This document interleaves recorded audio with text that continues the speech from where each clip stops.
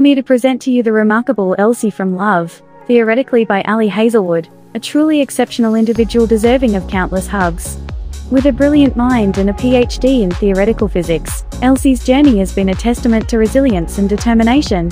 Despite facing challenges in securing an academic position, she ingeniously embarked on a unique path to tackle her student loans by venturing into the world of fake dating. Although she currently resides in a modest apartment alongside her loyal confidant Cece, Elsie maintains an unwavering sense of hope that brighter opportunities lie just around the corner. In the meantime, she diligently fulfills her role as an adjunct professor, teaching an impressive 5 different classes. Grading lab assignments and reading heartfelt emails from her students bring her immense joy, and it's delightful to hear that those emails even manage to brighten your own week. Laughter truly is a gift, and Elsie cherishes those moments.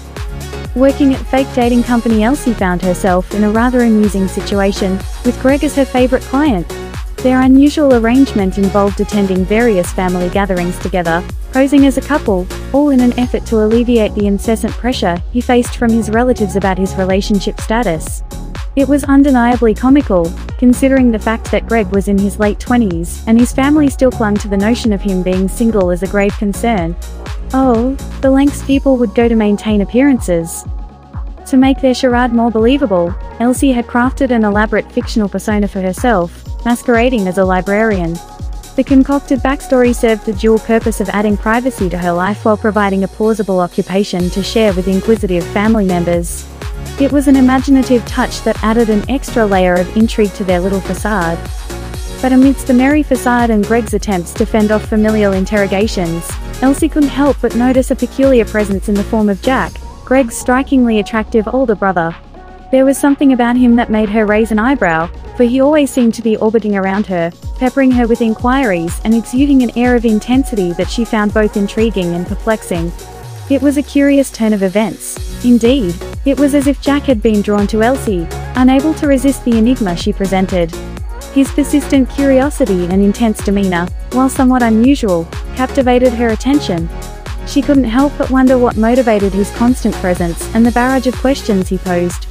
There was an unspoken connection, a magnetic pull that seemed to exist between them, defying logical explanations. If you found yourself captivated by the enchanting narratives of the love hypothesis and Love on the Brain, then prepare to be utterly enamored with Love, theoretically by Hazelwood. Once again, we are invited into a world where familiar character archetypes take center stage, weaving a spellbinding tale of romance. However, this time around, prepare for a delightful switch-up in the story beats, infusing the narrative with a fresh and invigorating energy. Thanks for listening this book review podcast. If you like this review, don't forget to follow, so that you do not miss any of our future podcast.